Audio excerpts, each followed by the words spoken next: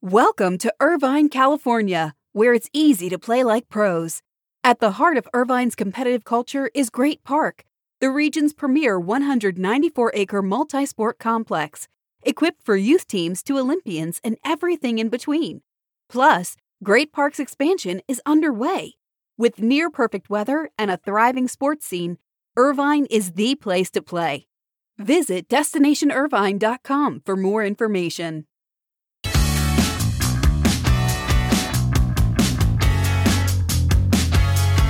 The home teams kept winning in the NBA play-in tournament as Atlanta and New Orleans picked up victories on Wednesday night over Charlotte and San Antonio, respectively. Now the Hawks head to Cleveland and New Orleans travels to LA to face the Clippers. Both of those games are on Friday night. And we want to give a stick tap to Boston College hockey coach Jerry York, who announced his retirement after 50 seasons behind the bench, which also included stops at Clarkson and Bowling Green, dating back to 1972. Good morning. It's Thursday, April 14th. This is your SBJ Morning Buzzcast. I'm David Albright, filling in for Abe Madkour. The Cowboys signed London-based crypto company Blockchain.com to an expansive sponsorship 1 month after the NFL dropped barriers to the category.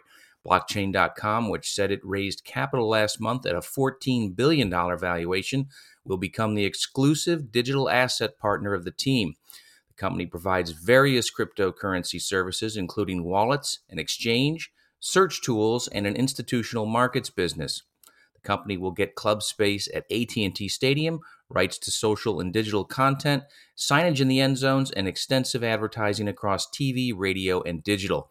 It's the first deal in traditional sports for Blockchain.com, though the company has marketed in esports before. Blockchain.com wanted to start in the NFL, believing American football's popularity and the reach of the Cowboys are uniquely valuable assets. The USOPC has let go of Chief of Sport Performance and NGB Services Rick Adams and Chief of Business Operations Kevin Penn as a result of internal restructuring. The departures were announced within the organization via a video message from CEO Sarah Hirschland. According to a USOPC spokesperson, the organization is merging its athlete performance and athlete services functions into a single department effective immediately. The USOPC will conduct an external search to determine a candidate to lead the new division. The USOPC is also combining its business and legal operations, which a spokesperson said is intended to strengthen operating functions. That department will be led by current USOPC General Counsel Christopher McCleary, who has overseen the organization's legal operations since 2015. There is currently no set timeline for the two executive departures. Yesterday, we talked about NBA ratings, and today we're here to report that advertisers return to nationally televised NBA games in a big way this season, as the spend on those telecasts was up 114% from the COVID-shortened 2020-2021 season. That's according to analysis of data from iSpot.tv. A full 82-game season led more brands to get in on increased advertising. That's even with increased primetime TV ad rates, translating to an estimated ad spend of $450 million on nationally aired NBA games, up from $210 million last season in 72 games. More than 100 brands each spent over $1 million on national TV ads on NBA games this season, almost double what the figure was last season. State Farm once again spent the most on TV ads during NBA national game telecasts during the regular season, outlaying an estimated $13.7 million, which is up from $7.6 million last season. State Farm also had the most seen ad during NBA games with its photo shoot spot starring Suns guard Chris Paul and Hawks guard Trae Young, which generated 171 million impressions.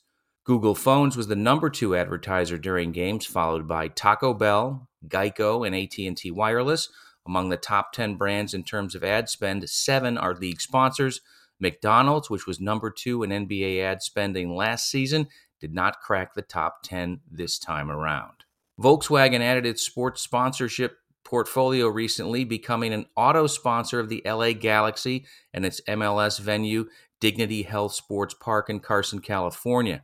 SBJ Atlas's Michael Cupello notes that extends the German brand soccer portfolio in North America, which has included deals with the likes of U.S. Soccer, the USL, and several Liga MX clubs. In Europe, Volkswagen's soccer portfolio includes UEFA, Bundesliga clubs Red Bull Leipzig and VfL Wolfsburg, La Liga clubs Osasuna and Huesca, and Serie A club Napoli. Now, Volkswagen plans to push two of its luxury brands, Porsche and Audi, into F1 starting in 2026. Audi is reportedly seeking a stake in McLaren's F1 team, while Porsche is pursuing a partnership with Red Bull Racing.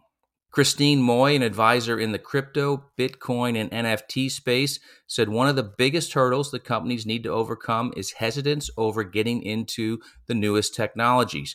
Speaking with Sport Techies Dan Kaufman at the State of the Industry conference in New York City, Moy said that live sports could be a key differentiator when it comes to which companies are successful in the metaverse. Moy said, "I can see a convergence of metaverse and live sports using augmented reality. I know that's a ton of buzzwords. Obviously, this doesn't exist anywhere other than my imagination, but I can definitely see a broadcast of live sports where you're actually sitting in your living room, but it appears that you're sitting with a stadium full of people and you're able to interact with each other." To watch the entire interview, go to Morning Buzz on sportsbusinessjournal.com. Finally, a programming note on the latest sports media podcast. Andrew Marchand and John Arand offer their analysis of Apple TV's Friday Night Baseball and what went wrong with the debut effort. They also examine what's next for Apple in sports, as well as for Turner Sports after the merger of Discovery and Warner Media. The duo also discusses ESPN's K-Rod broadcast and the new USFL on Fox. You can listen to the Marchand and Arand Sports Media Podcast on Apple, Spotify, or wherever you get your podcasts. And that's your SBJ Morning Buzzcast for Thursday. I hope everyone has a great day, and we'll see you back here tomorrow morning.